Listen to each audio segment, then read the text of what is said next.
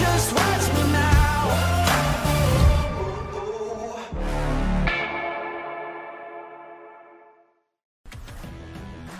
Welcome to Up My Hockey with Jason Podollan, where we deconstruct the NHL journey, discuss what it takes to make it, and have a few laughs along the way. I'm your host, Jason Podollan, a 31st overall draft pick who played 41 NHL games, but thought he was destined for 1,000. Learn from my story and those of my guests. This is a hockey podcast about reaching your potential.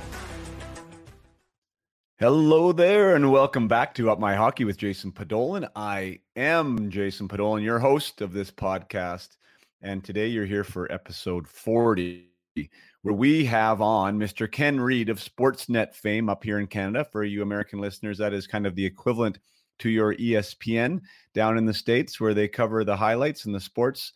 And he's a co-anchor with Ivanka Osmak up here, and well-liked by the Canadian community. Ken does a great job on air. He's also an author, and he's also a massive hockey fan.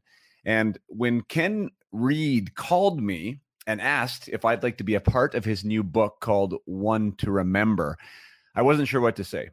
Ken wanted to tell the stories of various players who scored a grand total of one NHL goal in their careers. I like the idea, but a piece of me didn't want to go down that road.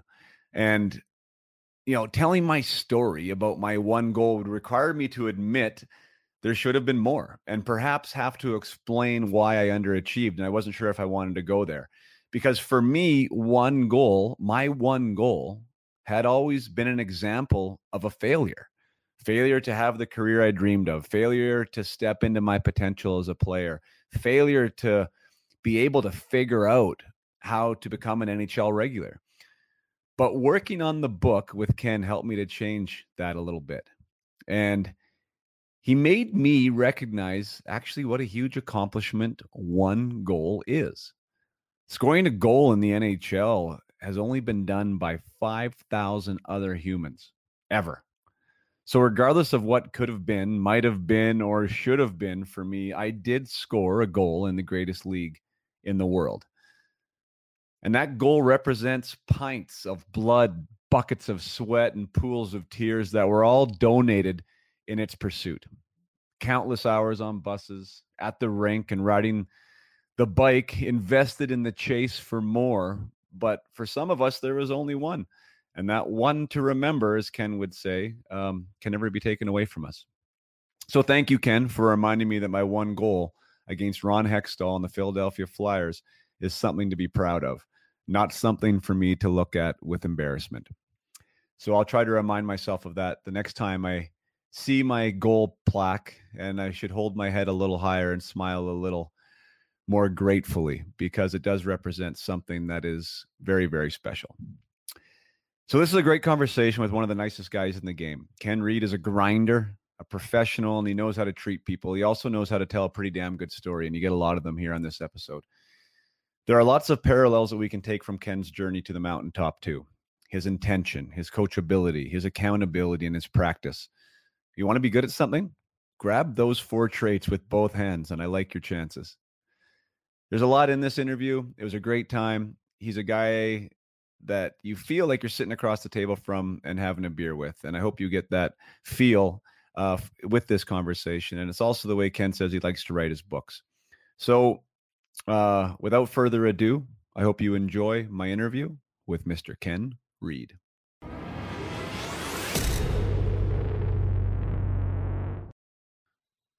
All right, here we are back for episode 40 of Up My Hockey.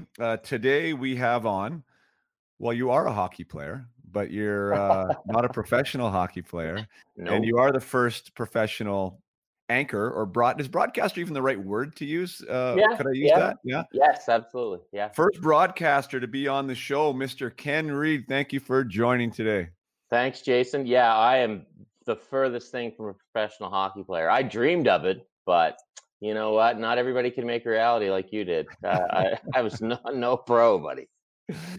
That's funny. Well, I want to get into that, even your Genesis story and you know, the connection between wanting to play hockey potentially and chatting about it or talking about it or broadcasting it maybe a straight line. Is that how it went? Like, did you want to be the player, realized you couldn't, and this was kind of the next best thing?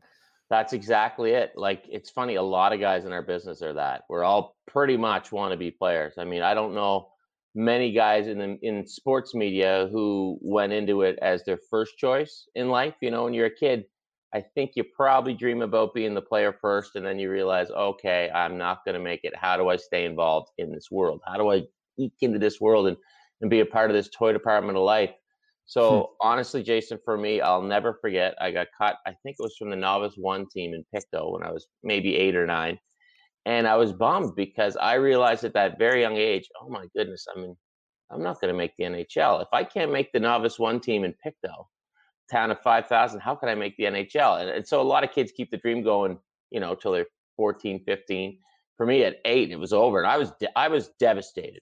So I went home, and like I don't know if I was crying in my Pepsi or what with my dad, but there was a game on, and I think it was an Expos game. So this must have happened in like late September or something, somewhere around that. I don't even know what I was doing playing hockey then, but there was a game on, and Dad said, well, the guys who talk about the games, they get to go to all the games for free. And boom, the light bulb literally went on. And I was like, oh my God, they do. And I remember that's what I wanted to do. And there was times when I said, okay, maybe I'll be a physiotherapist, because my dad was a doctor. When you're a doctor's kid, you want to like keep the medical dream going a bit, but that wasn't going to happen. So I wanted to be a broadcaster from the youngest of age. So when I watched Hockey Night in Canada, I love the players and I love the broadcasters just as much. So like Bob Cole, I love Wayne Gretzky. I'm from the Gretzky School. I'm sure you are too. We're the same age pretty much. And I love Bob Cole just as much, and Dick Irvin just as much, and Danny Galvin just as much. And I just absorbed everything about the game. And just because I knew I couldn't make the National Hockey League, that did not lessen my love of the game. But I found myself going, okay, there's a different way to get into the games for free. I won't be able to play, but maybe we can do a game for free. And I actually I've gotten into lots of games for free because I'm a member of the media. So that's how it worked out. That is so wild. My father, I just actually did a podcast. I'm actually the guest on my most recent one, 39. Yeah. And it was for a podcast that never went live that I did an interview for. And I told the story of my dad taking me to the 85 All-Star game in Calgary. I believe it was 85. Oh, dude, that's amazing. Yeah, and so it was my birthday present, and so my dad is a little bit of a maverick himself and a cowboy, and he had this idea that he was going to print off a homemade press pass for us, and that was his idea to get into the dressing room. So he had a lanyard, right? He printed press on it, like laminated the thing. He brought this new camera with him, like to make him look all sophisticated, and like, and so we waited there, right? And that was back in '85. There, I mean, we didn't know, and he didn't know like what a press pass was or wasn't, but like we stood there with all the other reporters. He had the pass, walked right in. I stuck on his hip. I got into both dressing rooms. Amazing. It was amazing. That is awesome. I love that, because back in the day, even in my earliest NHL press passes, they're little laminate things. Right now, it's got your ID in, but back then, dude, that like they would be signatures with hands and stuff. That is amazing. See, I respect your dad. My brother's like that.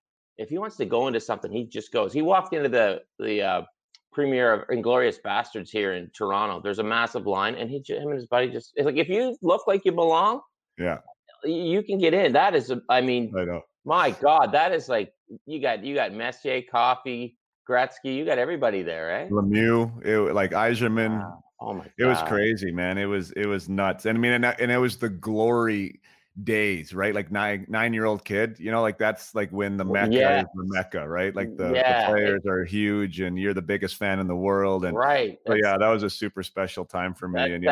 That's what Ken Dryden says. You'll never see the game like you see it as a 10-year-old. I try to keep seeing the game with my 10-year-old eyes so I can realize how special it is. But that's like dad of the decade category. It's funny. I met Gretzky that first time in '85 as well.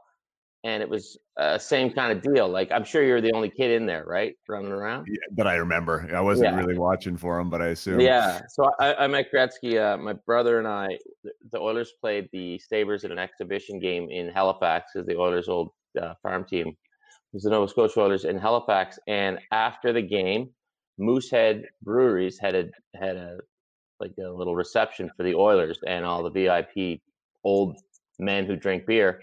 And my mother, she's like your dad. She'll do anything for her kids. And she was friends with a guy named Donnie Morrison, and he got my brother and I in with the Edmonton Oilers. So we're running around like kids in a candy store with only 2 kids in there. So that's hilarious. You did the same thing, and Yeah, it's so I fun. was 11 or just turning. Yeah. No, I was just turning 11. So there you go. Doesn't get any better. No, I got to go back to first of all, shout out to Pictou. Like, I'm sure you don't know, but I've been to Pictou County, if you can believe that. really yeah. What's your connection? There's the old Pictou Mariners Junior C team. Nova Scotia There you go, unbelievable. 4 years Yeah, in a row. I dated a girl whose family was from there, the Chisholm. So You I think told they're me still that. there. You Yeah, told me that. yeah. Yeah. So I Well, was down there, unbelievable place. Fell in love with the Maritimes. I really oh, do. yeah. Like, I mean, I love my time in Newfoundland too, and the Yeah. people in Nova Scotia were awesome. So it's Yeah. cool that we have that connection there back to Well, Pictou. I wonder if that she was related to Sandy Chisholm, who was a defenseman. I could never be a weatherman. Who was a defenseman on the Pictou Mariners Junior C team. He had a big Cooper helmet. Interesting. So that's We'll like have to check that out. 1983. Yeah. Yeah, and going back to your story, that's wild though, as an 8-year-old or whatever you said in novice, to have that type of, I don't know, awareness, maybe to be that Yeah. wise to say this isn't just for me. Like that's Yeah. kind of nuts. I kept playing, and I loved playing, and I played as hard as I could. And it's funny, a lot of guys I talk to, and I'm sure you've heard this, they'll say, get everything out of the game that you can as a player. And I did. And for me, it was high school hockey and midget C, and then intramural. But Yeah. I loved it. Like, just because I knew I wasn't going to make the NHL didn't lessen my drive. And it's so sad too, because I had this incredible drive, but I just, I wasn't that good. My brother was really good. He played rep hockey and he played with a bunch of guys who went to the show, but he just didn't have the drive. So we always said, if we could combine forces, we'd maybe have like a tier 2 junior A player, That's that kind awesome. of deal. Yeah. Yeah, it's kind of interesting, that whole, I mean, I've taken that stance now when I'm talking to people, and people are, older guys are asking for advice, like, should I go play pro? I mean, I'm only getting some in the East Coast League or whatever the case may be. And it's like, man, there's so much life after hockey that Yeah. you're going to have, Mhm. and you can really only play for a certain amount of time. There is a time frame there that you can be a professional player or any type of player. So why not just go with it? I've sort of shifted from that. I mean, I left the game early from concussions and stuff, and I was like, maybe there's more life, but I don't know. At 44 now and looking back, boy, that's a pretty special spot to be in, I can imagine. I mean, I had a buddy, he came out of Acadia, and then he went and played for the Lubbock Cotton Kings. And he's like, I don't know if I'm going to go back next year. And he played another year. I think he played a little in Quad City or something like that. And I said, milk it, man. You're 23. When I was 23, I didn't know what the heck was going on. So just do it for a year or two, and at least you'll have the stories. But what's also funny is, I mean, doing these books and talking to older players, and I do a lot of alumni events with guys like your buddy Dennis Marouk and stuff like that. And there is so much life after hockey. And when you and I think back to our 20s, right? It's a great time, but it's such a small part of your life. And that is usually, if a guy's playing pro, it's usually in his 20s into his early 30s. So that's 10, 12 years of your life, if you're lucky to play that long. And then when you're 55, you've lived 20 plus years outside of the game. And I'm sure some guys look back and go, geez, it either seems like a lifetime ago, or it seems like it's 2 seconds ago. But for me, like, I was thinking last night, when I was a kid, right? And let's say I graduated high school in 1992. You look at pictures of people on the wall from 1982, and they look ancient. Yeah. But as you get older, those 10 years get smaller, right? Because your life gets longer. So now 10 years ago is 2010, and I probably got this shirt in 2010, right? Yeah. Whereas we're in 1990, I wouldn't wear a shirt from 1980, but things just get smaller. So I'm sure looking back, that window gets smaller as you look back on it as a former pro. But when you're 22, it probably looks like, oh man, I don't want to sit and do this for 5 years in the minors or whatever. But I think it would be a pretty good time. But then again, I'm a pretty big hockey wannabe. Yeah, I mean, I think you nailed it, because I've never really met anyone that says, man, I wish I retired earlier.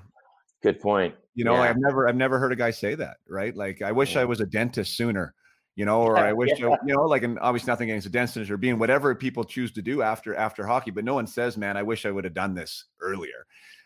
So it is, when you're in the moment, you have to be grateful for that. And it's hard to be grateful as a mid-20s and as a teen and everything else, what you're going through. It is. But it is a real special place to be. And it's something that you just don't get back. There's no job like that. Closest thing I think is maybe a fireman, like post career, right? And a lot of guys get into it for that reason too, because of the camaraderie and stuff. Yeah, because you have a team. You're in there. You got to depend on each other. There's downtime kind of between games where they're working out and telling stories, and then when it's go time, it's battle time, and like it's a pretty good fraternity there. And well, it's not just men anymore either. There's a lot of women in the fire in that workplace. But I can understand why they attract a lot of hockey players into that sport. I mean, not sport, into that profession. Yeah, it's funny. I got a friend. He's just like me. He was a hockey dreamer, right? Decent player. He led our league in assists one year in the beer league because he would tell the ref second assist. So he ended up with like 0 goals, 28 second assists. But anyway, he's like me. He's immature goofball. So his gig is he's one of the guys on the team on Letterkenny. He plays Boomtown, and he's also a firefighter. So it works perfect because when he has to shoot, he just trades off days with the guys in the fire hall, and he gets all this time to go shoot Letterkenny or whatever other movie he's on. So he's like that too. But I mean, when I think back at how long life looked ahead of me in my 20s, and I see how a pro hockey player would probably look at the same thing. But I always found that, like, my brother's a stand-up comedian, and I always found that there's similarities between being a stand-up comedian, being in the media, and being in sports, because as a comedian, you start small and pay your dues, and you work your way from club to club, hopefully to bigger theaters. Media, you start in a smaller market, work your way up, with rare exceptions. Hockey, you'll start your way in juniors, work your way up minors, up. You're paying the dues. The rare person hits the top right away in every profession. There's always going to be an Eddie Murphy who shows up on Saturday Night Live when he's 21. There's always going to be Sidney Crosby who shows up in the NHL when he's 18, 19 years old. There's always going to be a Kyle Bukauskas who shows up on Hockey Night in Canada when he's 20, 21. And then there's the rest of us. They're just grinding their way up. And I mean, I'm sure you have stories of when you're playing in the American League, and like TR and Linger having blow up furniture in Fredericton for like 6 months. Like there's things you do that, and then when you get to the top, the NHL, or be it Sportsnet or playing downtown Yuck Yucks for my brother, well, you kind of have nicer furniture and a stable house like the one I'm sitting in, as opposed to the apartments I rented when I was going across the country. So I've always seen similarities in that climb up to the top. Right. That's a great segue into what I wanted to get into, which is you being the 18-year-old kid who decides, you know what, I actually think this is something that I want to do. You start idolizing some of these guys that are on TV and maybe mimicking them and, calling the games, or whatever the case may be. What is that road look like for someone who wants to do that? How did you know where to go? I wouldn't have a clue. Well, it was crazy because I was an outgoing kid, but then by the time I got to be 12, 13, I became this introvert, I guess is the word. I was shy. I basically was depressed from the time I was 13 on, anxiety, nervous about what people thought of me, which is kind of strange given that I wanted to say on a microphone to be a hockey announcer. But I wanted to be a hockey announcer. And I didn't want to be a hockey announcer so that somebody could say, oh, that's Kenny the hockey announcer. I just wanted to be a hockey announcer. So I was the guy that when I watched Hockey Night in Canada, sometimes I'd turn the volume down and do the play-by-play by myself. Had to figure out what to do, where to go for school. Went to UMaine, did the games there on the radio. Got out of school, had a journalism degree. So it's not behind me, but I have like the journalism degree. We can get into the ethics of journalism later and what's going on in 2020 with that if you'd like, but I don't know if you want to go there. So, and then you get out of school, right? I guess it would be akin to a 20-year-old getting out of major junior without a deal, right? But he still has that drive. He doesn't want to maybe go CIS. He wants to give the pros a go. So you're saying with the degree now, that's what you're equating to. So you got the degree, you went to journalism. You haven't been paid to do it yet. Is that accurate? Okay. Correct. So I'm sitting on the side of the road. So what am I going to do? So like everybody else after university, I want to go back home, screw off for the summer. So I do. And then September comes and Dad says, okay, get out. What? Get out of the house. So I had to find a place with a couple buddies. And I desperately wanted to get in. I had to pay some bills. I was telemarketing. I was calling people. Have you read the Chronicle Herald lately? Well, blah, blah, blah. at the same time, I started volunteering. I inquire at the channel. There was two Channel 10s at the time in the Halifax area. There was one in Dartmouth, one in Halifax. The one in Dartmouth did the games for the Dartmouth Olin Exports of the Maritime Junior A Hockey League, which were run by Jim Bottomley, and they needed a play-by-play guy. So I showed up, and I had experience. My tape was actually pretty good from college. So I get the job as the volunteer play-by-play guy. So I start doing the Maritime Junior A Hockey League games on Tuesday, and I'm telemarketing the rest of my time, just trying to make money. And in January of '97, this Channel 10 started a community news program once a week, and they had to hire 3 people for it. I was already in because I'd been volunteering, so they hired me at $8 an hour, 32 hours a week. But at the hockey games, you got free pizza delight, so that was huge. So I looked at it as, okay, I'm not going to get rich, but this is grad school for me. I'm getting paid to go to grad school because I'm going to get to do play-by-play. I'm doing news stories and sports stories in the communities. I'm shooting my own camera. I'm editing my own stuff. I'm getting to anchor. So you get your reps in, do that. And I loved play-by-play. I absolutely loved it. Some of my best memories in this business are doing, like a Game 7, Maritime Junior A, triple overtime, Dartmouth Truro. It was awesome. And from there, I did that for 2 years, 2 months, tried to crack the Halifax market, couldn't get in. I mean, when I was 22, dude, I looked like I was 14. And moved to Calgary, got a job as a part-time news writer on the morning show. I wrote news from 4 a.m. to 9 a.m., Monday to Friday, $10 an hour. So my salary went up. And then I did that for 3 months, got promoted to full-time writer, 8 months doing that, got promoted to videographer, the kind of guy that goes and shoots his own news stories. 8 months of that, got my break, got hired as the weekend sports guy. That's when I got the press pass, like your dad drew up, the Calgary Flames. So in Calgary, I went from weekend guy to weeknight guy, took a gig in Ottawa for 2 years, took a gig at Edmonton for 3 years. Then got engaged to a girl in Edmonton who's upstairs now. She's my wife. We're not engaged anymore. She took a job in Toronto. And in the 2008, at the height of the recession, I quit my job as an anchor at CTV Edmonton and moved to Toronto with nothing. My dad thought I was insane. I was making good money. It's a recession, but I had to follow 2 things: the lady I loved and the goal that I had in mind. The goal for me was I wanted to be on a sports network. I didn't want to be doing 6 minutes of sports on the 6 o'clock news anymore, being told, okay, you got to cut 30 seconds out of your sportscast because we need another 30 seconds for weather. Right? I love doing local sports, but I wanted to be at a sports network. So that's what I did. So that was right before Christmas in 2008. I moved to Toronto, and God bless my brother who let my wife and I crash on his couch for our best bedroom for 4 months while we got a place arranged to buy here in Toronto. So I've been in Toronto ever since. That's wild. So 2 things with that whole the history there. Is that normal as far as you wanting to be in front of a camera doing sports, that you would start writing, that you would start in a back room somewhere and not in front of the camera? Mm-hmm. At the time it was, yes. You had to work your way up. So when I broke into the media, I was lucky because, there's local stations in Lethbridge.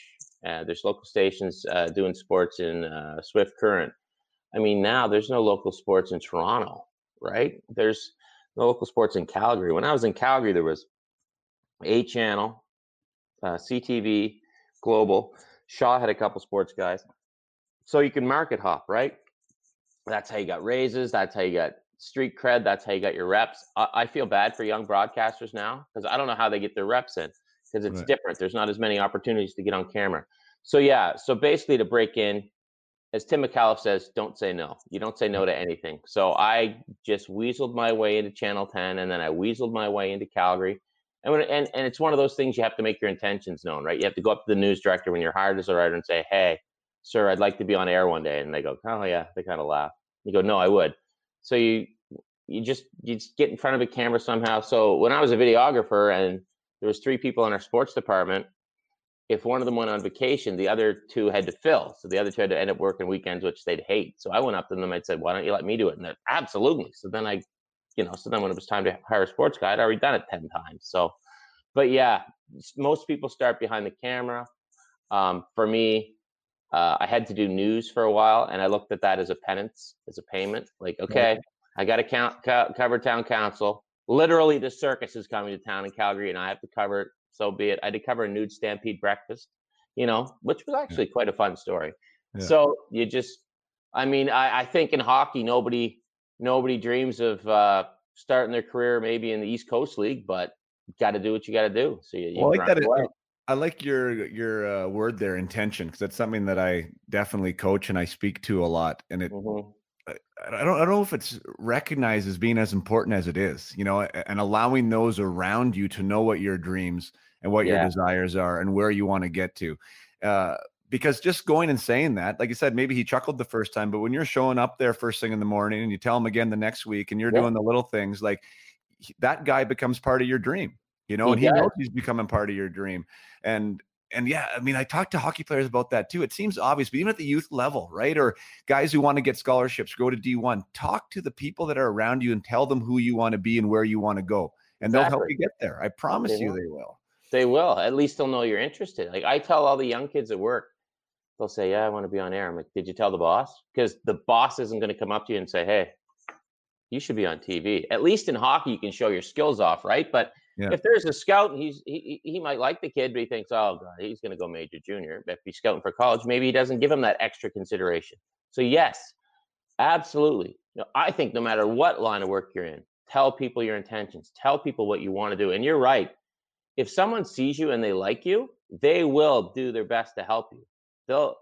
I'll never forget the first time I saw Kyle Bukauskas. He came into work and he's this young looking kid. He's 19. He's in a suit. I'm like, I'm going to go talk to this dude. I went up to him. He's like, hello, Mr. Reed. I'm like, that's Kenny.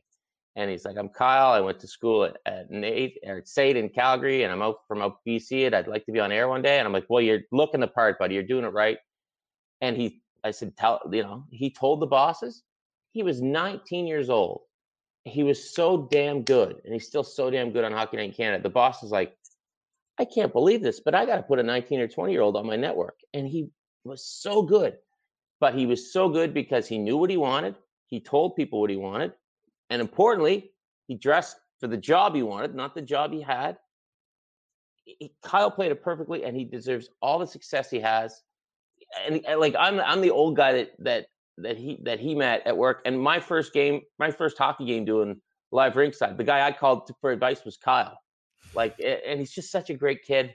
And he's not even a kid anymore. He's getting older. Yeah. But you have to let people know what you want. And as Oprah often says, ask. Don't be shy. And that applies to hockey. That applies to everything for me. Yeah, I agree. Let people know. I agree. And I bet you Kyle also showed up. That's one thing to ask. And that's come up in interviews here before. One particularly I remember with Brad Larson, assistant coach of the Blue Jackets. He's like, players ask now and they want to know why. And you'll give them an answer. And he's like, it's amazing that even at the NHL level, a lot of guys won't follow through with what they're supposed to do afterwards. Yeah. So that's the loop. Right? You got to close the loop, right? It's one thing to ask, which is hard enough. People are sometimes, shy. They're embarrassed. They're wondering about the judgment. So they don't even get there. But once you get there and you have the confidence to ask the question, make sure you follow through on what you're supposed to do. Right. That advice is a gift, right? Like, I'll never forget when I was a videographer, I did a story on marmots at the Calgary Zoo, but I had only been in Calgary for 6-7 months. I didn't call them marmots. I called them marmots with my maritime accent. The whole newsroom's busting up laughing when the story's on the air. And I said, what's so funny? They say, Kenny, say marmots. Marmot, marmot. And so then like, you have to work on your accent. So I worked on my accent. Now, if I didn't work on my accent, but I still have gotten wherever I am, maybe not. But like you said, right. If Coach Larson gives a guy advice, take it, man. Take it. And the other thing is, if that advice kind of goes against your dream, and well, I wanted to be a sniper in the NHL. Well, you got to work on your two-way game. Work on it, because maybe you're not going to make it there as a sniper. For me, I always wanted to be a play-by-play guy, right? But I'm an anchor now, but I'm still part of the deal, right? I'm not a sniper, but I'm still on the team, right? So there's different ways to break in. Your dream can still be your dream. You might just have to alter it a little. Sure. What I found compelling too is when you were talking there, you said you were anxious. You said you were, I think the word you used was depressed. You said No, you were an introvert. yeah. How, and I think that is the how, if you're willing to get into it a little bit, like how did you overcome that and grow into somebody that feels comfortable on camera and isn't worried about Mhm. what people think, or at Yeah, least isn't as worried as what people think? as worried, yeah. So, it was one of those things, right? When a lot of people try to be a sportscaster, they try to be a sportscaster, but the secret is to be yourself and just figure out who you are on camera, which sounds easy, but it leaves you in the most vulnerable position because when people criticize you, they're actually criticizing you. They're not criticizing you as pretending to be Ron Burgundy, right? So you get your reps and you got to believe in yourself. So the more you do it, the better you get. It's like learning how to skate, right? The more you skate, the better you get. And I remember covered the first Flames game I covered. I'm afraid of heights, or was afraid of heights. And I don't know if you've ever been, if you're ever a healthy scratch in Calgary and you do that walkout on the old rickety catwalk and you go, it's awesome, right? It's the old school. It's what a press box should be. It's like at Rexall Place was. You're looking right out over the ice. You're not way back, and it's creaky, and you gotta it's like crawling on scaffolding. And I just said, I have to do this. I'm gonna cover the. I have to be in the press box, so I did it. And being on camera was something I enjoyed. So that extroverted part of me came out. And I remember, I can tell you exactly the day it happened where I was like, okay, I think I can speak publicly and stuff. So grade 7, 8, I was like, I would win the school public speaking. I would go to the Pictou County thing. I remember in grade 6, I actually did my speech on meeting the Edmonton Oilers. And I was beaten out in the Pictou County finals by a girl who spoke about the spruce budworm. Anyway, I digress. So fast forward, I become this introvert through high school, and grade 12, I emceed the Pictou Academy Carnival Queen contest or something like that, and I actually did a good job. And I just riffed. I just went off the seat of my pants, and everybody was like, "Whoa, Kenny did this, Kenny did that," and I thought, okay, that's validation for that I can at least speak into a microphone. Because again, going back to your intentions, at the start of grade 12, the school picks a reporting team that speaks on the radio once every couple of weeks, does the high school report. I wanted to do it. I didn't tell anyone I wanted to do it. So of course I wasn't selected because no one knew I wanted to do it. So then I was ticked off. I didn't get it, but how is anyone supposed to know? Little shy Kenny who doesn't talk is supposed to do it. So I remember my buddy Scott Landry got to do it. And I was like, oh man, I wish I was doing that. But hey, I didn't tell anyone. So ended up doing this pageant, realized I could speak on a mic. First day university, go to the campus radio station. You guys do sports? Actually, the first day it was closed. Go back the second day. Where's the sports director? Oh, it's this guy right here. I'll never forget. Dude was laying on the couch. I'm like, I'd like to help with sports. He's like, what sports you like? I'm like, oh, from Nova Scotia, I love hockey. He's like, you want to do hockey? The guy from hockey left last year. I'm like, yes. So again, let people know what you want to do. And then as soon as I got on the microphone, it took me a while. It took me years to figure out who exactly I was, but that happens. And now it's like, I talk to this camera the same way I talk to my camera in studio, the same way I'd talk to you over a beer. And you know what? People are either going to like you or they're not going to like you. So whatever. And at least if they don't like me now or they like me now, it's on my own merits. And, people are like, oh, you got beady eyes and pale skin. I'm like, yes, I do actually. And there's not much I can do about it. I also have a receding hairline if you really want to know the truth. But hey, it is what it is. So I enjoy it. I like being myself. I like being nice to people. I hate analytics. That's the only place I can tick people off at. Went on an analytics rant yesterday because of the Tampa Bay game. But yeah, just learning to be yourself on camera. It takes time. But I think again, akin to a player breaking into the pros. What kind of player are you?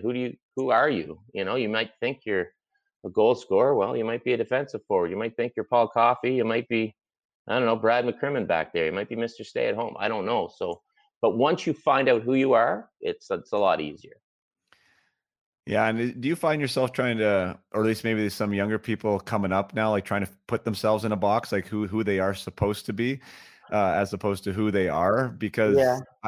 I assume, like, my wife was in acting in LA, and you know, these conversations that you're sharing right now is really what she had to figure out too, is not necessarily trying to be what she thought she was supposed to be, but just kind of be who she was. But I mean, Yeah. it's such a in your face profession, right? Like, you're Yeah. seeing people who are on air, what they look like, what they're doing, you know, like, and it's a bit of a copycat industry, I find, Mhm. in some stretches of the Yeah. imagination. So Yeah. was that a Absolutely. challenge to figure that? Yeah. To figure out who you are. I mean, I love Ron McLean. He's like my broadcasting hero. I can't try and be Ron. I mean, Ron is the smartest guy I know. He remembers everybody's name. And when I say everybody's name, I'm not talking about players. I'm talking about the mayor of Port Hawkesbury, Nova Scotia, and he meets their wife and their kids, and Ron remembers it. He's got a photographic memory. I'm not a names guy. I can't do that. So don't try and do that.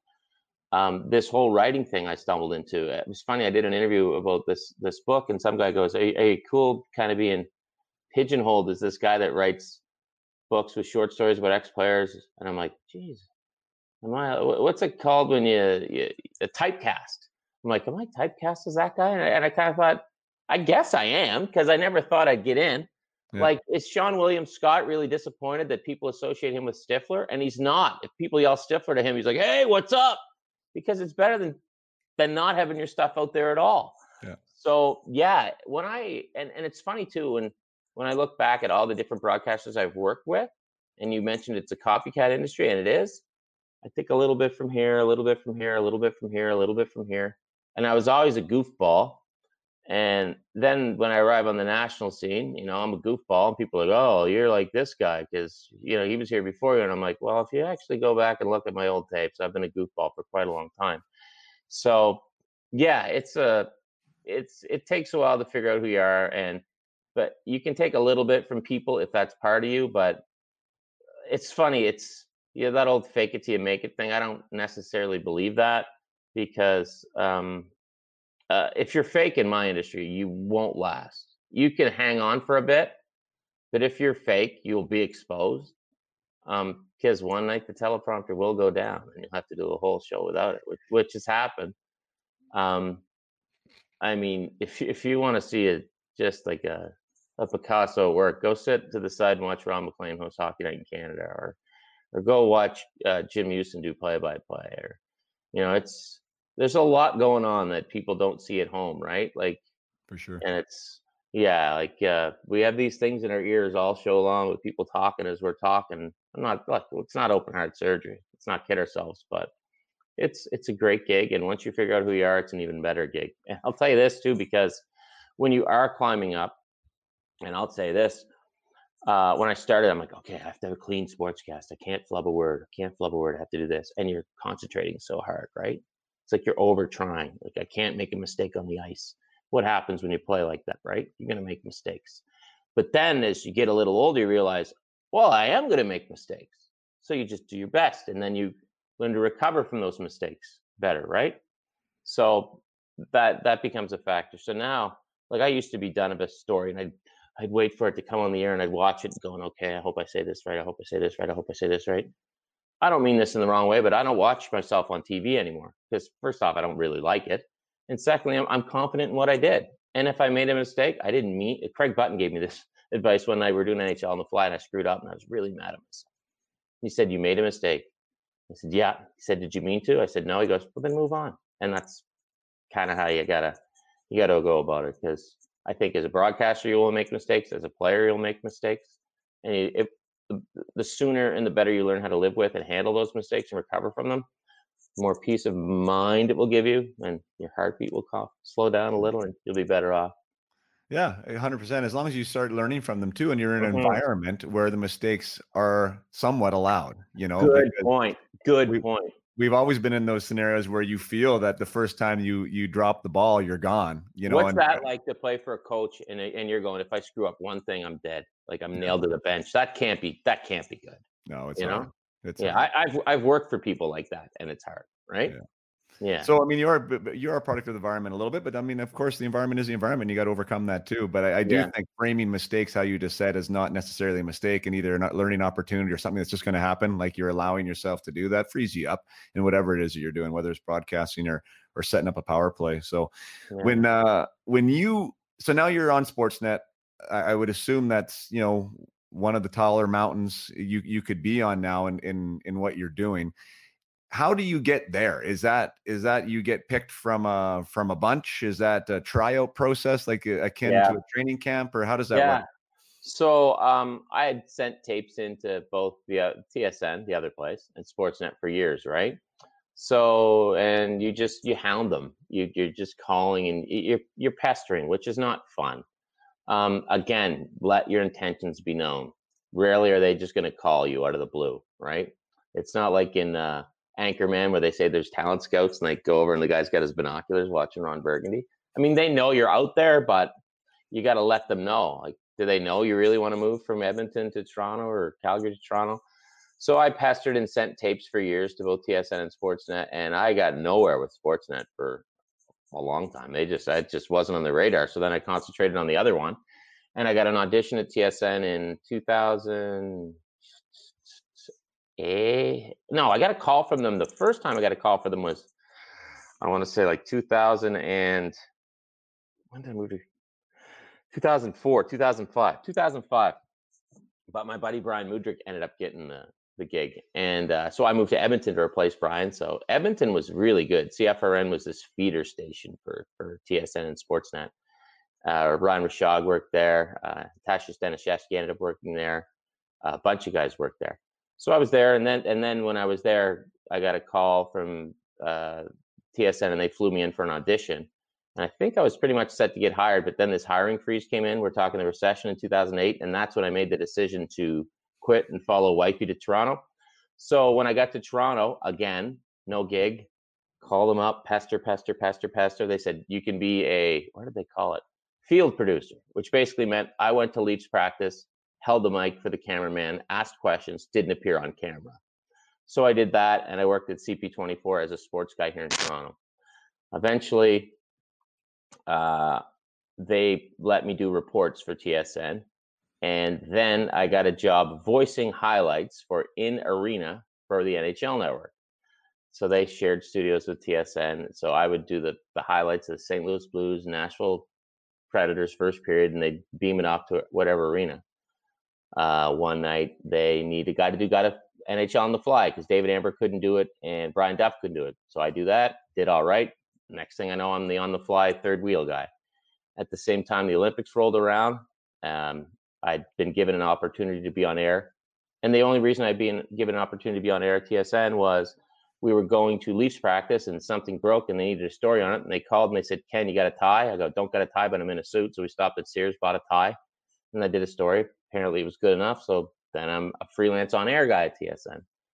And then they needed an anchor one weekend. So I'm anchoring as well. So I'm anchoring there and I'm anchoring in NHL on the fly. And I wanted a contract. So I freelanced for a year, couldn't get a contract, literally called up Sportsnet, went in and met with them. And a week later I had a contract there. So I had to let my intentions be known. Yeah. Like just like you said, I had to tell people what I wanted, which is, as you know, it can be awkward, right? It's awkward to pump your own tires. But I mean, I'm sure when kids go in on draft day and they do the old combine interviews, it's a little odd. What kind of player are you? What can you bring to our team? That's tough to pump your own tires. But at some points in your life, you do. You have to do that. Yeah. I remember one which doesn't make me look very good now with the way my career turned out, but it was draft day, and it was Winnipeg was the second last interview that I had, the Jets. And it had been a rough day for me in a lot of accounts because Brian Maxwell was my coach at the time, and I had a relatively rough draft year. Like, it was some crazy stuff. Couldn't get on the ice a lot of times, and so I didn't know why there was a rift, but there was something that was happening between me and my coach that these other teams knew about, and there was definitely people that were pro Brian Maxwell teams, and there was teams that were anti Brian Maxwell teams. Wow. And so when I walked into these meetings, the people that were pro Brian Maxwell, like, would essentially just rip me to shreds for, 20 minutes, and then I'd be on my merry way. And it was so it was an odd scenario, right? Like walking in and not really knowing what environment I was going to be in.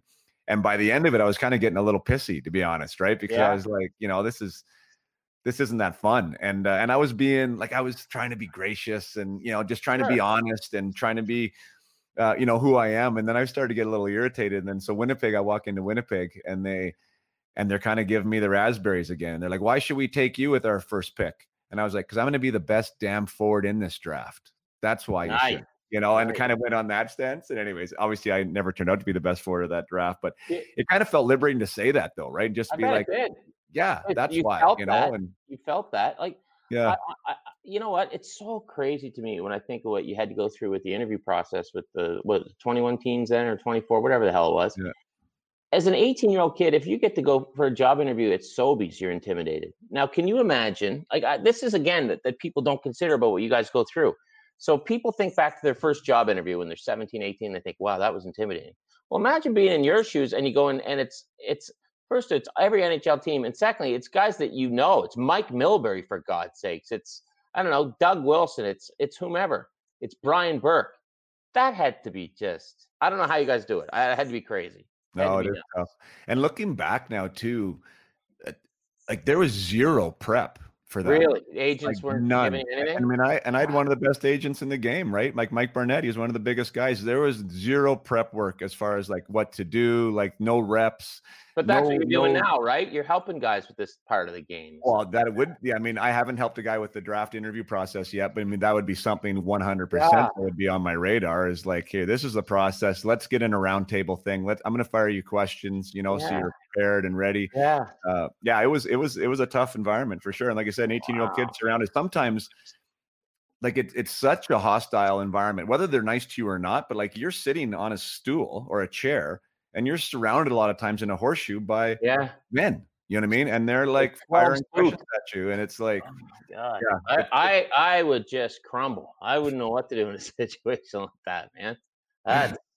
That's wild. That is like, these are the things, right?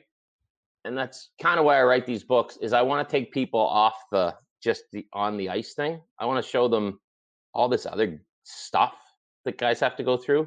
Because 90% of fans, 99% of fans, maybe 99.9% of fans, all we see is the game on TV on Saturday night. We don't see what goes into that, and the gut churning and the anxiety of am I going to stick with the team? Am I going to get sent down? Oh my God, I got called up. I'm on the fourth line. What do I do? I'm not getting any ice time. How do I make an impression? So that's what I like to show in these books. Yeah. No, and you do a great job with it too. There's so much more that goes into it than just being on Hockey Database, right? With your stats and things like that. Like like the stuff you told me, like, and the stuff people go through. It's just, and that's why I'm glad you're doing what you're doing, because there's just like, I can't imagine like when you went to Toronto, like you said, you just show up and you're like, okay, practice is tomorrow. What do I do? Like, it's just crazy what guys do. Yeah. There's no handbook, that's for sure. No. You're figuring it out. You're young. And I mean, I want to talk about the books. I mean, geez, that's number 6 now, I think, right? For you? Yeah, like, I know, eh? That's why I wore the glasses for you. I wanted to come off as smart. Sweet. And I want to get there, but I went with one more sports. Take your time. Because I'm curious about the industry, and I try to, which I've said here before, I do a little bit of research for these, but I really like to be as curious as I can so I can just ask questions and be authentic with what I'm asking. And the next one is Osmak, Ivanka Osmak. So you guys are on air together. Seems like you got some great synergy there. I mean, that seems like a natural progression to like a line combination or a defensive pairing, right? Some people work, some people don't. How does that happen in your industry to see who works together? And if there is kind of like the kingpin that's going to be there, and then you have to find their partner, or is it like you pair it up and you find two people that work well together? Or how does that happen? It was as simple as when I was hired, they needed someone to co-anchor the weekends with Ivanka. It was simple as that, and they threw me in there. And it is just like if they threw you on a line with somebody and you click. You know what it's like. You get out there and you're like, whoa, this is working. And for Ivanka and I, that was just what it was like. It was like, oh, this is good. She knows where I'm going up the ice, and I make a little drop pass, and oh my goodness, she's there. I fall down. And in our case, it's a lot of I fall down, but she's got my back, right? She's supporting the puck, as the modern players would say, or whatever the heck phrase they use. So she's a natural. You think she's amazing what she does? Yeah, she's smart. She's like a trained engineer, and she's a person that, you know, worked for 2 years as an actual engineer. And again, kind of what we talked about at the start, kind of said, what am I doing? I don't want to do this. And took a 180 and became a sportscaster. Like, that's something to tell your parents after you go to university and study whatever the heck engineers study, right? And it's funny, we talk about what we took in school, and she's like, I'm like, I took methods of teaching and coaching baseball in philosophy classes. like you should really do it all over again. But yeah, it's just one of those things where, like, good management is like a good coach. They'll try to pair you up with somebody who works, but we just clicked, and that doesn't always happen. But it did in our case. So it's very, very similar to clicking with a line mate. I'd say little to no difference at all, except no one's going to cross check you. That's about it. Yeah, right. That's they and the fact that Ivanka is obviously a female in a male, well, less male dominated, but there is a heck of a lot more women that are on the air now, and which is obviously greater diversity. And diversity has been such a topic, you know, in recent months. You know, it's kind of been bubbling for a long time. Do you, like, I know you can't directly relate, but how would it have been for Ivanka, like, coming up as a female in this sport? Is it even harder, or is it easier in some weird way? It's funny. Like, she'll tell you, and I don't want to speak for her, but she laughs because she'll get all these people wanted to do stories. What was it like to break in? She's like, it was fine. Like, she never had a big roadblock appear in front of her. Right. I think it's tough. Look, this is a tough industry to get into. And when she says it's fine, she didn't mention she had to go to Orillia, Ontario and work radio promotions and drive around. Then she had to go to Yuma, Arizona and work for Peanuts for a couple of years. And she had to send in audition tapes to Toronto and eventually make her way to Toronto. It's a grind. So I think for me, I can only speak for myself. And for me, it was fine, but it was still a grind. Yeah. I mean, when I was a kid dreaming of being on Hockey Night in Canada, I didn't envision myself having to change the sign in front of Access Cable in Dartmouth, Nova Scotia during a snowstorm at -10 up on a ladder, putting those old, you know, bingo cards up on the sign. But you do what you got to do. So for me, like I said earlier, I looked at it as 2 years of grad school, and you can either look at it as the grind, or you can look at it as something that you're going to learn from and look back from, hopefully with good intentions. I'm sure Alexander Burrows, when he showed up in the East Coast League, he wasn't thrilled, but now he looks back at it after the great career he had, and it was part of the grind, but it was also part of the experience that got him there. So just speaking for myself, there were days when I thought I'd never get out of Channel 10. There were days when I thought I'm never going to make a living at this. What else am I going to do for a living? And I think a lot of people in our industry go through that. And I think those who just keep grinding it out, most of the time they're the ones who persevere, because there's very few of us who just show up and appear on TV. It looks like that. It's like hockey, right? Where'd this guy come from? He's awesome. Well, he had to play in the minors for 2 years. He had to play junior for 3 different teams in the O, right? You don't see that until you. I was just wondering, kind of why I brought that up is because I'm wondering if for all the female listeners of this program, if that is a good avenue, meaning, I would assume that and my assumption could be completely wrong, but I would assume there's more white males that want to do that gig than there is females, you know? So like, and maybe, I don't know, but these stations want to increase diversity, I would assume, right? Like they like that. And so to get into something like that, it might be an advantageous time to try and, you know, to try and get in. But I mean, it could be. What I tell people is, I just do the best you can. If you do the best you can, and the best you can be is to be in another market, that's cool. If you do the best you can and you end up on Sportsnet, that's cool. Just because you want to go into sports broadcasting doesn't mean you're going to get a job. Just because you want to play in the NHL doesn't mean you're going to play in the NHL. It kind of goes back to, again, what we said before we came on. Use it for everything you can get. Yeah. So for me, my hockey, The highest I got to play was midget C in high school hockey, man, and I loved it. If I would have stayed the rest of my life in Calgary at 8 Channel, I loved it. If that was my peak, that was my peak. For me, I guess that wasn't my peak. I'm here now. This is where I want to be. For other people, their peak might be a small town, and they might find great joy in that, and that's fantastic too. Or it might be a big city, or it might be a national network. So there's all different kinds of tiers, and usually end up where you're supposed to end up, I find. Yeah, and I think that's, I'll quote Kevin Weeks, previous guest on here, who's an NHL analyst now, and, former NHL goaltender, a former teammate of mine. And he speaks very eloquently about diversity and much, much more eloquently than myself. But yeah, I think he succinctly summarized it as saying, let's put the best people in the room.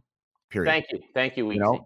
And I think that speaks to what you're saying there too. Do the best you can. Yeah. Let's put the best people in the room. Black, white, brown, male, female, doesn't matter, right? And that's who should be on the biggest stages, right? And playing the biggest games. And I think that's a pretty cool way to put it. And I think that we are getting there. I mean, I think we are. It's a ways. It's a grind. Yeah. I'll tell you my favorite Weeksy story. So that year I was anchoring NHL on the Fly a few times. I think it was my second night, and they're like, you got to work with Kevin Weeks. I'm like, oh my God, Weeksy appears to be such a nice guy. I'd never met him. So I texted Colin White. Remember Colin used to play for the Devils? He's a buddy of mine. My brother, there's Johnny Sim, who used to play with Colin growing up. And so my brother played with Colin and Johnny and Derek Walser and all those guys. Yeah. So I go, I gotta work with Kevin Weeks tonight. Any advice? And Colin just texts back quickly. He said, watch how much he'll always be eating. Watch. And so I went in, and sure, Weeks he's eating, and I'm like, I just got to talk to Colin White. He said, you're going to be eating all night. He's like, oh, yeah. And every break, Weeks he's eating. So he was, man, I love that guy. He was so much fun to work with. And he's a kind of guy who makes you smile when you walk into a room. Those are my favorite guys. And talk about having your back, right? Like I'm doing NHL on the Fly for the first time. And NHL on the Fly, for those of you who remembered on the NHL Network, it was truly on the fly. There was no lineup. There was nothing. You come on at 8 o'clock and you go and you talk hockey. So you better know your stuff. You better do your research. Man, he was my safety net a lot of nights. He was a wonderful guy to work with. Yeah, he's great at what he does, and I think is he ever? Yeah, I think there's bigger things ahead for him. I know he wants to get involved in the game. Back in the game. Really? From a team organization standpoint, and I know he's on some team radars, and I think he was even up for the GM job for Florida. So I think he's I read that. Yeah. He'd be great. Yeah, he's a good dude. I think he would be really great at it. What is it? One more journalism question, and you talked about journalism ethics. I'm not really sure if that's where this is going, or maybe it is, but it seems like a tough spot to be in doing what you're doing. With what happened with Cherry, and you can go down and down the line of if you misspeak or if you say maybe an opinion that isn't quite the popular belief right now, that there's this term been called cancel culture that kind of seems to be happening. Which almost also seems, which maybe is a second segue, a part of this question, is like why things like these podcasts seem to maybe be getting more steam and more attention, because you're getting people actually saying what it is they want to say. Do you find it, like, do you ever think about that before going on air, that this is trouble, potentially trouble? Absolutely. You have to be careful, I'll be honest. And on podcasts, you have to be careful, right? Because a lot of people get on podcasts and they think, oh, okay, it's just a podcast. Well, I got news for you. You got a microphone right in front of you. I got a microphone right here. It's being broadcast, and it'll end up wherever it has to end up. So you have to be careful. People always say to me, how have you never sworn on air? I'm like, well, because I swear a lot. If you talk to me, I'll let them fly, especially in the dressing room post-game, couple pops. I'll swear, but I've never sworn on air. Knock on wood or IKEA glass. But you have to be aware. We live in a time where if anybody wants to criticize you or call you out on something, you're a tweet away. So just behave. Be nice. If you behave and be nice, I don't think you'll get into trouble. If you do get into trouble and you're sincere about it, acknowledge it. I never in my life went on the air with the intention to get into trouble. I won't. When I walk down the street, I don't try to offend anyone. So when I'm on TV, I don't try to offend anyone. Same thing. Just behave like there's always, and you're on that camera and you're going to slip up. You're going to make mistakes. But as long as it's not malicious, I don't think. And I mean, there's a honestly, when you're doing a show and you're dealing with sensitive topics, I always want to make sure that I'm referring to people or groups in the way they want to be referred to, not how. So it's sensitive, but I recognize that there are some sensitive people out there. So you do your best, and like, honestly, all you can do is do your best. And I'm a pretty sincere guy, so if I come off that way, and if I did make a mistake, I hope people would forgive me, because it would never be intentional. Right. Yeah, I mean, those are all great points. I mean, just be kind, be empathetic, do the best you Yeah. can. I just hope that it doesn't get to a spot where everyone's saying the same thing. That's Like very true. that, That's very true. For me, like, freedom of because speech is that's the not thing. real, right? So get this. So here it again. Everyone's freaking out today because Jack Nicklaus endorsed Donald Trump, and he put a big message on Twitter endorsing Donald Trump. Me personally, I would never vote for Donald Trump, but it's Jack Nicklaus. He has every right to. Does that mean he's a horrible person? No, it doesn't mean he's a horrible person. It just means he differs from me that way. And we're at the point now where if you have a different opinion, you're a horrible person. That's not true. Like yesterday, I set out a couple tweets about analytics in baseball. I'm not an analytics fan. And if you're an analytics fan, that's fine. I have great friends who are analytics fans. I'm not an analytics fan. But then someone gets on Twitter and says, "You're a moron. You suck." I'm like, no, I'm not. And neither are you. And social media has made it so we're all in such a rush to be right. And you have opinions. I have opinions. It doesn't mean they're correct. They're just our opinions. And it's just, we live in this world where we're yelling at each other and screaming at each other. Jack Nicklaus has every right to vote for Donald Trump. I have every right to disagree with him. But it doesn't mean, Jack, you suck, you moron. And if my political leanings or analytic stance go the other way, it doesn't mean, Kenny, you suck, you moron. I'd like to see our society get away from just hating each other because our opinions differ. Because aren't different opinions, isn't that what make the world go around? Like, what if we had a sports debate show and everyone just said, "Yep, he's the best guy ever. He's the best guy ever. Topic 2, second best guy ever. That guy." It's no fun, right? And but do it in a civil way. A civil way. Please. Please. I That's agree. what I would beg of society at this point. I totally agree. Yeah, I mean, I think the pendulum swung a little too far that one way. We're all just trying to figure it out, right? How this works, how it can't comes wait together. for it just to kind of, yeah, exactly. I'm with you. I'm with you on that one. I guess we should disagree on that, just to put a stamp on what we just said. Oh, yeah. Why don't we get into the book? Because Sure. you and I got connected, I believe, from Terry Ryan, who's a mutual friend of ours, and we're both fans of Terry. He's got a book out himself that's probably going to come on the podcast here. He's got an amazing hockey story to tell, and why not support him with his book? And yeah, so we got in touch. You got me in touch with Dennis Maruk. It's been an awesome connection to meet you. But then you reached out to me because I was one of the guys that scored one goal. Yeah. And ended up being included in your book, which here I got right here. Yeah, I know nice. in the background there, but yeah, so there we go. I'm into page 130. I haven't got through all the stories yet, but definitely have read the majority of them. Did you read yours? Did you read your own yet? You know what? It was funny because it wasn't the first one that I read, which you would think I probably would, but nice. But my mom had read it before me, and anyways, yeah, I have read it now. Hope it's accurate. Well, it better be. Yeah, I know. I guess if it wasn't, I wouldn't be on here right now. But let's talk about it. I mean, let's talk about first, maybe for those of you who aren't familiar, for those of my listeners who aren't familiar with your work, that, you've done 6 books. The one previous to this was One Night Only.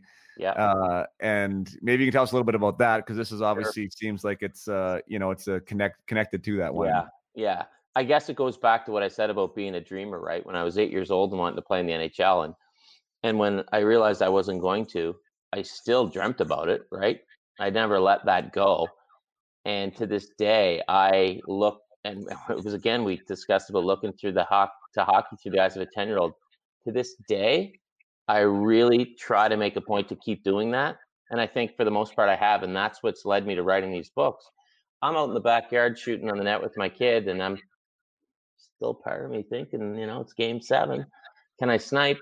And so I always had the utmost respect for guys who made it, even for the smallest snippet of time. And, Jason, there's a lot of people go, oh, look at that guy in the ice. He sucks, and he wasn't around for long. I got news for you, pal. He doesn't suck. He's way better than you, and what he's accomplished is incredible. So then I wrote this book, One Night Only, about guys who played a single game, and because I thought that was a great accomplishment. I wanted these guys to be respected. Give them a little love, right? Not a lot of guys get a little love. So that book did really well, and what's better than one game? How about one goal? So turns out there's a lot of guys who scored one goal. There's around 400 or so. And of the 6,500 guys who played in the NHL, out non-goaltenders, 1,500 have never scored a goal. So I always thought scoring a goal in the NHL was cool, but then I thought, well, that's a damn cool accomplishment. And there's got to be some stories out there. So I go through the list, and there's some names I know. And the stories I'm like, there's something here. And I'm like you, I do a little research, but I want to remain curious. So I'm basically just flying out to see the pants when I interview guys. And I wanted to know what it's like to score just a single goal in the NHL. Is it enough? Is it a tease? Is it the culmination of your hockey journey? Is it a launching point? What does it mean? And to my surprise, I got a lot of different answers on what that meant. I've often said, for me, I'd have a T-shirt that said I scored in the NHL, and I'd wear it every friggin' day. But I only scored a midget C. Probably popped about 25, I gotta say. But so I got a book out of it, man. Like what were you thinking when I called you? Like, hey, my name's Ken. I want to do a book on this. You're like, who's this freak? Well, that's actually a really interesting question, because there is a little bit of, I don't know what the right word is. You have to come to terms. Like, I mean, it made me come to terms again, right, with what that was all about for me. And I know that chapter in there. I like I said, I read a lot of these guys' stories, and some of them are different, right? Some of the guys really never expected to be there. Some of them, right?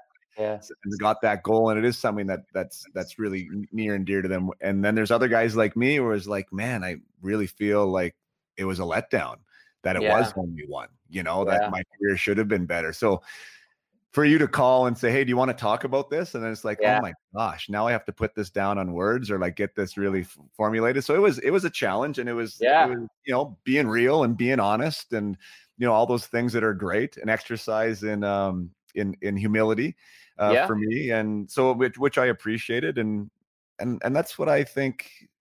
What I like about your stuff too is that it is about the person, right? There's a lot of player stuff in there, but it's about the person. Yeah. And it's about kind of what they went through. And so for me to share that, and for somebody to want to hear that story, I mean, it's the other thing, is being grateful that, this guy wants to hear my story. That's cool. Why not tell it? And when I did One Night Only, and the same as this one, I wanted guys to know that I'm doing it from the, wow, you scored a goal, as opposed to you scored a goal. Like, I so respect that. I hope that comes through to people. And I think when I talk to people, and you'd know better than me, I hope that comes through and with my questions, because for me, like, I just want to, I think I'm a nice guy. I think I'm positive. And I want people to know that this is a really special accomplishment. And I also want you guys to be able to, I'm sure there's a lot of this guys in this book, Jason, who probably only told this story to their friends and family, right? Or their local newspaper. So, I just wanted to give guys the respect they deserve. And, I'm not calling to pump anybody's tires. There's guys who dealt with crap too, and you got to put that in there. But I think it's a pretty cool thing that you sniped a goal in the NHL. No, I'd like to do it. And even like what you said there, as far as like the 5,000 people in the history of, the NHL have scored a goal in the NHL. Like, that's not very many people. 1,500 didn't. Some guys. Yeah. I mean, think about that. Think of how many people have strapped on the blades or played ball hockey or road hockey in this country. And they've all had that dream when they're in the backyard. When they put that orange plastic ball that would knock your teeth out as a kid and leave you deeply bruised in the 1980s, when they put that in the net, I guarantee at some point that went through their mind. Wow, I'm in the NHL and I just scored on, Tony Esposito or whoever it was back in the day. Mm-hmm. And you guys actually did it. And I'm not, it's pretty great. So I just wanted to show that.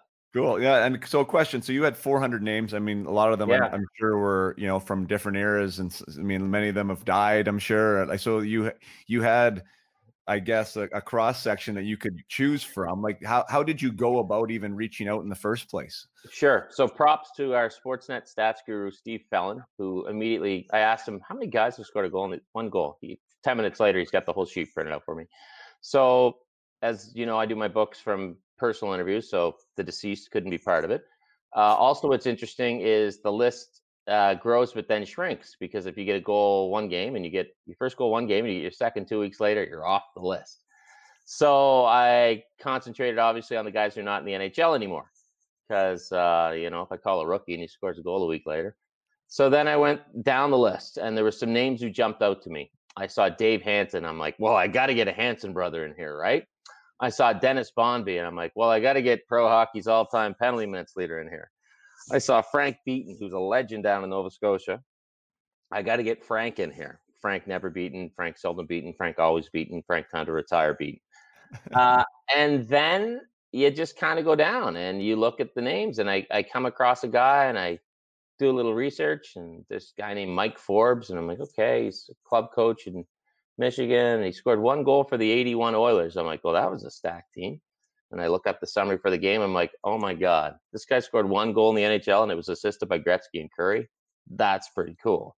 So I do my detective work and try to find him. And you know what the hockey world's like. I call a guy who knows a guy who knows a guy. I stumbled upon your story, and I'm like, whoa, look at this guy. Oh my God, he traded for Muller. There's something going on there. Tier, but and Harry gives me your number, so I call you. And some of the interesting ones were, I wanted some guys from the original Six era, because obviously there's not many of those fellows with us anymore. And so I look up this fellow named Les Kozak, who scored, and happy birthday, Les. He turned 80 this week. And he scored a goal for the Leafs in 62. So I thought, okay. And then it just kind of disappears. So I'm trying to contact this guy named Les Kozak. But whenever I'm Googling Les Kozak, all I'm coming up with is Dr. Les Kozak from the Jackson Laboratory in Bar Harbor, Maine, who's taught in university in Poland and lectured at Louisiana State University. He's the foremost scientist in this and this. I'm like, okay. I'm like, that's not him. So I go in, I come back a couple days later, and that is the Les Kozak who scored a goal for the Leafs in 62. And I'm like, how many guys in the NHL now, if they scored a single goal, are going to go on to become world-renowned scientists? So I'm like, there's a story there. I call up Les Kozak. All I know is he scored a goal for the Leafs in 62, and his career was over. He told me how he skipped out on his final year of junior at St. Mike's to enter a monastery and become a priest, missed out on winning the Memorial Cup, forgot about the priesthood, went back, signed with the Leafs, got called up after scoring 2 goals in Rochester on a Friday, scored his goal in his first game. 2 weeks later, got his head crushed in the boards on a body check, still has a golf ball size hole in his head, went on to become a scientist. I'm like, this is way more than one under the G column on Hockey Database. So there's all these things that just started jumping out to me. And I mean, you read the first story in the book about John English, if you're reading the book in order, and what happened to him with, like, I didn't think I would be talking about a stabbing when I did this book, right? Like, I didn't. After the game, right? Oh my goodness. So just awesome, wild stuff. And I thought every guy I'd talked to would say, oh, it's the greatest moment of my life.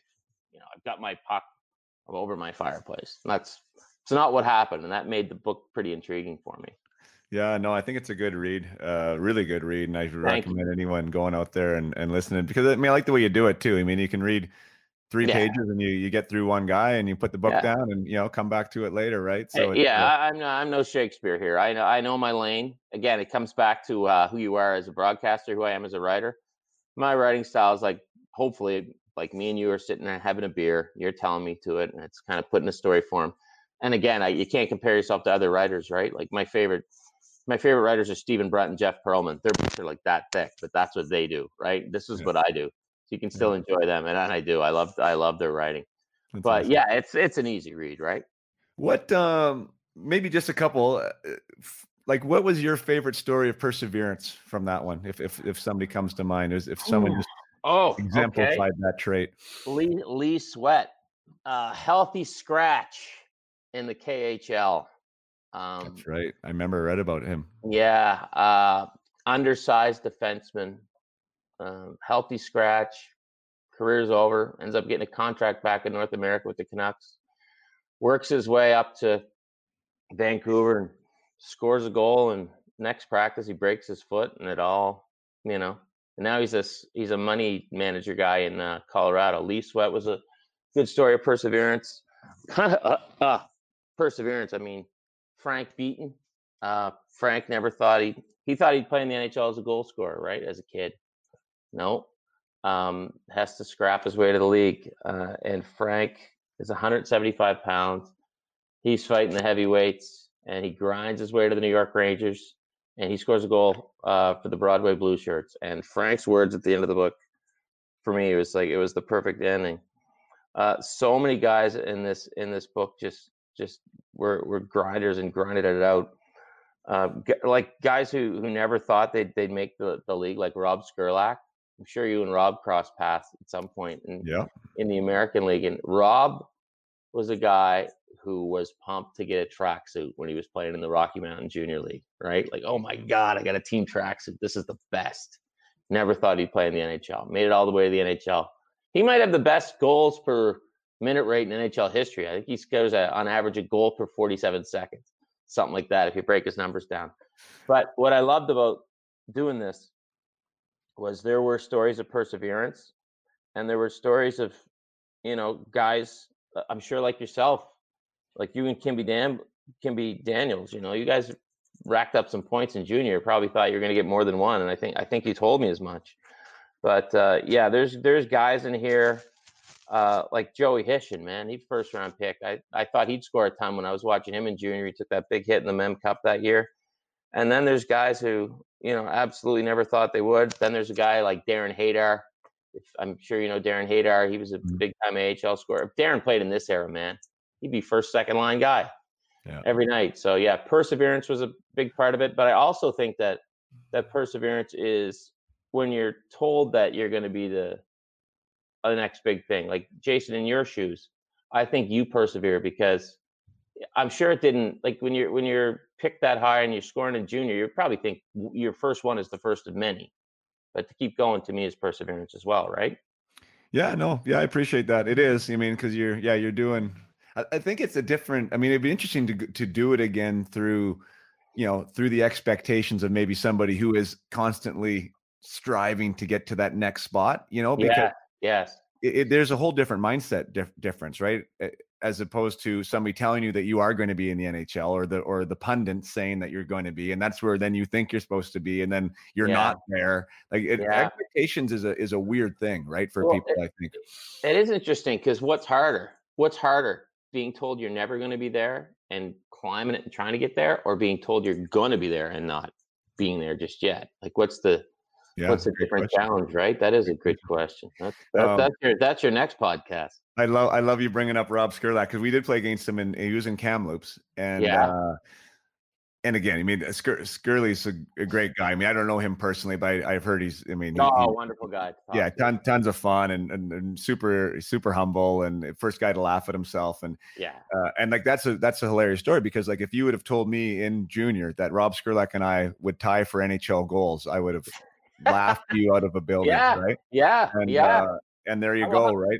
Yeah. And I will tell you one funny story with Rob, because it's one of my best minor league stories. He was in Albany, and for those of us who know Rob, he has a pretty big bucket.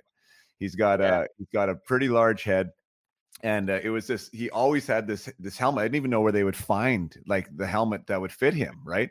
And he was he was a big guy, and he was a fighter. But we were standing there for the anthem, and in the crowd, this fan had a sign that said, "What would you rather have, $1 million or Rob Skurlak's helmet full of nickels?" Oh my God, that's a good one. We were dying. It was like one of those ones that just like tattooed in my brain, that sign. We were just chuckling, everyone. Oh my goodness, that's awesome. I love his story, because I love that a guy, and this is another thing that you want to write these books for, because again, these are things that don't show up in any stat line. A guy like Rob Skurlak and a guy like Al Nazardine, what they were meant to their respective organizations, because Rob was with the Devils for a long time in Albany, and everybody on the Devils, by the time they got to the NHL, knew who Rob was. So when Rob scored that goal, it meant so much, not only to him, but to everyone else in the room. And when Alan Nazardine scored his one goal for the Pittsburgh Penguins, he'd been in Wilkes-Barre for years, being a mentor to all these young guys coming up. It almost means more to the other guys in the room than it does to them. You know, like there's so, and that's one thing I love about hockey is how much the guys just like, how much the success of another person means to them. I think that's a special thing as opposed to some other sports where it's maybe it's a team sport, but maybe it's a little more individualistic. Yeah. Or even other professions. Yeah. Right? Like, yeah. And that's where the culture of it comes in. I mean, it's not always in hockey either, but sometimes you're in a spot that gets it, you know, like, and the unselfishness is real. That's special. And those teams are successful. And just like any corporation, big business, when you're actually in an environment that you care about each other and you're lifting each other up, I mean, there's success there. So I totally think that's relevant in all areas of life, that when we get outside of ourselves and start caring about other people, it makes it better. Absolutely, man. If you care for the other person, it shows in society today, right? If it's we, not me, it's a lot better than me, not we. I hear you. That could lead us to a whole lot of conversations, but we won't go there. I mean, you said it before. I mean, you think you're a nice guy. I mean, you are a nice guy. And I think the way you write is relatable. I think you are relatable. Yet you're in a position where you're a celebrity in some aspects, right? Like you're on TV, people who watch you see your face. I'm sure you walk down the street like an NHL guy and people hey, that's Ken Reid. I'm sure you have more conversations with random people than my next door neighbor does, let's say. Right, How do you go about handling that? Well, I always say, Jason, if you go to a celebrity golf tournament and you have to put a pin on that says celebrity and Ken Reid under it, you're not really that famous, right? I don't know. My wife's more paranoid about it than I am. Like we walked by a kid the other day going down the street. And the kid said, "Oh, that's Ken Reid." And I'm like, I guess I have to be careful about how I behave. But no, if people want to come up and talk sports, I'm thrilled to. The strangest place I got recognized recently was in the underwear section at Winners in Belleville, Ontario, while I was wearing a mask. The guy's like, "Ken Reid." I was like, "What?" He's like, "I recognize the voice." I was like, "Yeah." He's like, "What are you doing?" I'm like, "Buying some getting some underwear." He is a nice guy, so we had a chat. But no, it's look. People who say that it's not cool when somebody comes up to you and knows who you are and wants to talk to you, they say that's not cool. They're full of crap. It's flattering. It's an honor. So if people know me through my work, I consider that a blessing. So yeah, it's nice, but sometimes you got to remind yourself that even though people aren't coming up to you, they may know who you are. So, you know, like the wife says, no swearing, you know, I curse a little bit. So you got to be careful around kids and stuff like that. Like you can't road rage as much as you might want to, things like that. But again, the words of Audio Slave, to be yourself is all that you can do. Does it make you more empathetic to the players that you're talking to because you've kind of experienced it on your own end? Oh yeah, for sure. I'd like to think that I'm pretty empathetic when I talk to players. Like, again, we're in this world where you have to draw a line in the sand. Who's right? Who's wrong? Who's to blame? There was this classic old Kids in the Hall skit, and it was the day of the softball company tournament, company softball tournament. And the boss was pumped, and he looked out the window, and it was thunder and lightning, and all he said was, "Who's to blame?" And he went around the office looking for who's to blame. And we're in a culture where you're either the hero or you're to blame. And I think it's a little more gray than that. So I think, yes, we should exercise some empathy. Nobody means to cough the puck up in the final game of the Stanley Cup final. You know, nobody means to make an error. It happens. So be empathetic, you know. But when somebody comes up to you and they know who you are and they want to chat, that's very flattering for sure. But it doesn't happen as often as you might think. Right. No, I got you. Yeah, I just think I mean, my head goes to some of these stars now, and you know, some of the stars of old, like Wayne Gretzky, who just always seemed to be on. You know, always just seemed to be on, and always had a time, and could always create a moment. And yeah, I just, you know.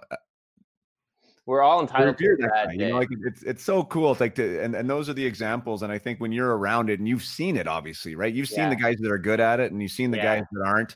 And when you have that model, you know, I mean, you can step into that a little bit in your own way, I think, right? Well, Mama always told me, be like Wayne Gretzky, humble and kind. So she still says that. She's like, don't get too high on yourself. But writing a book with Eddie Shack, that was awesome, because at book signings, or when Eddie and I were in public together, and it was usually at book signings, he always gave people a moment. And that's why Eddie Shack resonated with kids from 8 to 80. Eddie Shack, I'm convinced during his old timers tours, he's played in every rink in Canada, and everybody has an Eddie Shack story. And Eddie gave people a moment, whether it was for 30 seconds or 30 minutes. And Eddie knew that when people came up to him at that book signing, he knew that they wanted just that little bit of Eddie Shack. So he gave it to, how you doing? You know, what's going on? Look at that hat on you. Like, he gave them something every time. It was never, oh, thanks for buying the book. And he signs the book. Eddie gave them that. And people left thrilled. And for Eddie to take the time to do that, and I'm no Eddie Shack, I'm not on that level. But if somebody wants to talk to me and I can give them a moment, I'm more than thrilled to. I'm happy to. So that's awesome. Yeah. Well, I love the book, man. Thanks, buddy. I really appreciate you caring enough to, you know, to even call and vice versa, buddy. Vice versa. I mean, you could have hung up on me when I called for an interview, right? If not for our good friend and that good reference of Terry Ryan, we'd be done. You know. Yeah. But, so I mean, I hope it continues to do well. I'll definitely be pushing it here after and get people out there and buy it. Great Christmas gift too, by the way. Yeah. Well, the other reason you do a book with 39 different players in. Think about this. If those 39 players get 20 family and friends to buy that book, you're already at what? Close to, I don't know, whatever math, 600 sales. I mean, that's just good math. That's good business, right? That's right. So, you know, if everybody buys the book, you're in good. But yeah, this was a fun book to do, and this was you know, that's a good conversation, man. We went a little deep. I like that. No, yeah, that's the way we roll here at Up My Hockey. Try and figure it out. There's always connections too. I mean, I love that you're talking about intention. I love you're talking about being a good person, and we talked about caring about each other, like putting in the reps too. Like all this stuff is like so transfers like to the players that are listening, right? It does it ever. Like the more I think about it, the reps, work at it, man. I think what's so funny, and this is our industry, and this is hockey as well. And I think I referred to it. You know, you pop up on TV. Oh, where'd this guy come from? Why wasn't he here before? Because it took time. Why wasn't this guy on the team before? Because it took time, right? Very few of us just show up and rock and roll from day number one, and you don't see that. And that's what I like to show in these books, and that's what I like to tell young broadcasters, and I'm sure it's what you like to tell young hockey players. It takes time. Everybody wants to show up and win the Stanley Cup in their first year or play in the NHL in their first year. No offense to any AHL markets, but very few of us grow up dreaming to play in the East Coast League or the AHL, but it can still be a wonderful thing, I'm sure. Mm-hmm. Right? Playing midget C for me, I didn't grow up dreaming of playing midget C when I was 8. I wanted to play in the NHL, but man, playing midget C sure was fun. You know, I had a great time. You know, doesn't mean big dreams happen with big accountability. Right? Like, very nice. You know, a lot of people want to do it, is all I'm saying, right? But not many people are prepared to do it. You know, do what it takes. True. So that's true too. That's also true in my industry, because in our industry, I mean, it's a grind, and you got to take that job you don't want. And a lot of people in our industry just don't want to take the job they don't want and go do something else, and that's fine too. Things change. It's not everything is for everyone, and just because you think something's for you, you might find out it's not, but it might open another door as well, right? Yeah, exactly. Well, look at me, what I'm doing right now. I mean, it's exactly. Did you envision yourself doing this? Well, it's kind of, you know what? It's so, I didn't even tie that knot, but what a great connection, because, you know, if I wasn't in your book, if I wasn't the guy who scored 1 goal, and I did have a 1,000-game NHL career, I probably wouldn't be behind a mic right now telling other people's stories and what it takes to get there, and, you know, all these kinds of things. So, I mean, it's amazing. I appreciate that. And that is a connection to what we're doing now. And maybe this was more what I was meant to be than being that NHLer that we were talking about. Exactly. Me too. Right. Yeah. And I dreamed of being the play-by-play guy. I wasn't that. Yeah. And I also think that, and I said it earlier, you kind of, after a while, I think you kind of fit into that where you're supposed to fit in. You know, we spend a lot of our time, maybe in our 20s and 30s as well, trying to chase that one thing we think matters. But sometimes that one thing will lead us to be where we're supposed to be, right? I mean, I think that's a good way of looking at things, because, I mean, I never thought I'd be living in the East End of Toronto, and, you know, with 2 kids in a brick house, but I'm happy to be here, man. That's what happened. Exactly. You know? Yeah. Well, you have been a great guest. I love the stories. Thanks, Very Jason. relatable, and I know the 39 stories in there. That it's worth it, because there's going to be a couple that are going to move people too, right? Like there's definitely some stories in there that are really compelling, and Yeah. people will be able to connect with them for sure. So go out there and grab it. Support one of our locals, a Pictou native. That's right, baby. Pictou, yeah. Nova Scotia. But I seriously, huge thanks to you and to all the 39 guys who took part in the book, because that's the thing. I mean, you don't make much money writing in Canada, but you guys all just took your time out of your hearts to do this. So there's no book without the guys in it. That's for sure. My pleasure, sir. And with Thanks, that, buddy. we'll cut her off. Thanks again for being an amazing guest. And Thanks, buddy. Next week we got Jarome Iginla. So you're before Jarome Iginla. Oh my goodness! Wow. Yeah, so I'm really excited about Jarome. I'm interviewing him this Sunday, so he's going to be episode 41. So that'll be great. Can you tell Jarome, before we go, one of my favorite hockey memories? So first off, I was covering the Flames and started covering the Flames in 2000, 2001. Iggy was maybe 23, whatever. So I got to see some great Jarome Iginla hockey. Yeah. One of my favorite memories was going to Father David Bauer Arena to cover the 2001 Olympic training camp. And Jarome Iginla is running in the rink.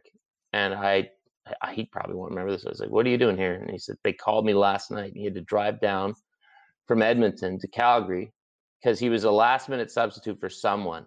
Yeah. And that was the season. Jarome just went on a tear. That was his first 50-goal year. Made the Olympics. And just tell him he won't remember me from Adam. But please tell Jarome what a class guy to cover. And he made everybody feel welcome at the Saddle Dome, which was a special thing to do, especially for media, because people may not realize you saw them strutting there at the All-Star game with their chests out going in to interview guys. There's a lot of guys who are nervous. And as a young guy, I was nervous. If I went down now, look, I wouldn't be nervous anymore because I'm an old guy. When I was 25, 26 years old, I was pretty nervous, and he made you feel like you belong. So I am a huge Jarome Iginla fan. So way to go, Jarome. Yeah, he's tough not to be, and I'm sure I'll get into that on the next episode. But like, I was actually thinking about, like, in the prep work for him. And I mean, he's my peer, right? I played against him in Kamloops, so it's not like, it's not like Mario Lemieux was for me. But when I look back on like what Jarome has accomplished, what he stood for, what he represented, as far as even being a Canadian player, like, I just think he exemplifies the Canadian hockey player. That if I was the poster boy, he played hard, he played gritty, he was a good leader, he's a good person, he took care of others, he could score goals. What a teammate! He wore an XL7 in minor hockey, man. So did I. He would go when the team needed him to go. He didn't go for himself. And man, what a career, and just what a great guy. And further proof, and I've said this forever, Jarome Iginla is further proof that there's no such thing as a bad person from St. Albert, Alberta. Everyone I've ever met from St. Albert is like the nicest person in the world. I don't know what it is about that place, but it produces good people. Yeah, we're gonna get into the grassroots and everything. So, anyways, we'll save that for next time. But thanks, buddy. Excited to have him on. Excited to have you on. Thanks for spending your time with us today. Thanks, and sharing your stories. And till next time. Thanks, Jason. See you, Ken. Thank you so much again for being here with us today for episode 40 with Ken Reid. Ken, thanks so much if you're listening. Really enjoyed that conversation. I know there'll be more in the future between us. Always pleasant, always a good laugh, and bring a smile on my face. For those of you who stuck with us to the end, really appreciate it. I mean, there's lessons, right? And that was the thing that I kept, bringing out and hearing in the conversation, is that, yes, we probably are directly associated to hockey if you're listening to this. You're a hockey player yourself, or you're a hockey parent, or you're a coach, and we're wired that way. How do we perform? How do we get better? How do we get to where we want to go? Yet when we listen to a story like Ken's, the parallels are the same. And that's why it's good to get outside of your lane sometimes and to be interested in somebody else's story and somebody else's, trip to the top. And with Ken, right, we talked about intention, and we talked about perseverance. We talked about saying yes, doing the things that maybe other people don't want to do, while letting people around you know what your true intention is. And for Ken, that was his story. He took jobs, where maybe others wouldn't. He did things that maybe others wouldn't do, but he let people know along the way where he expected himself to get to.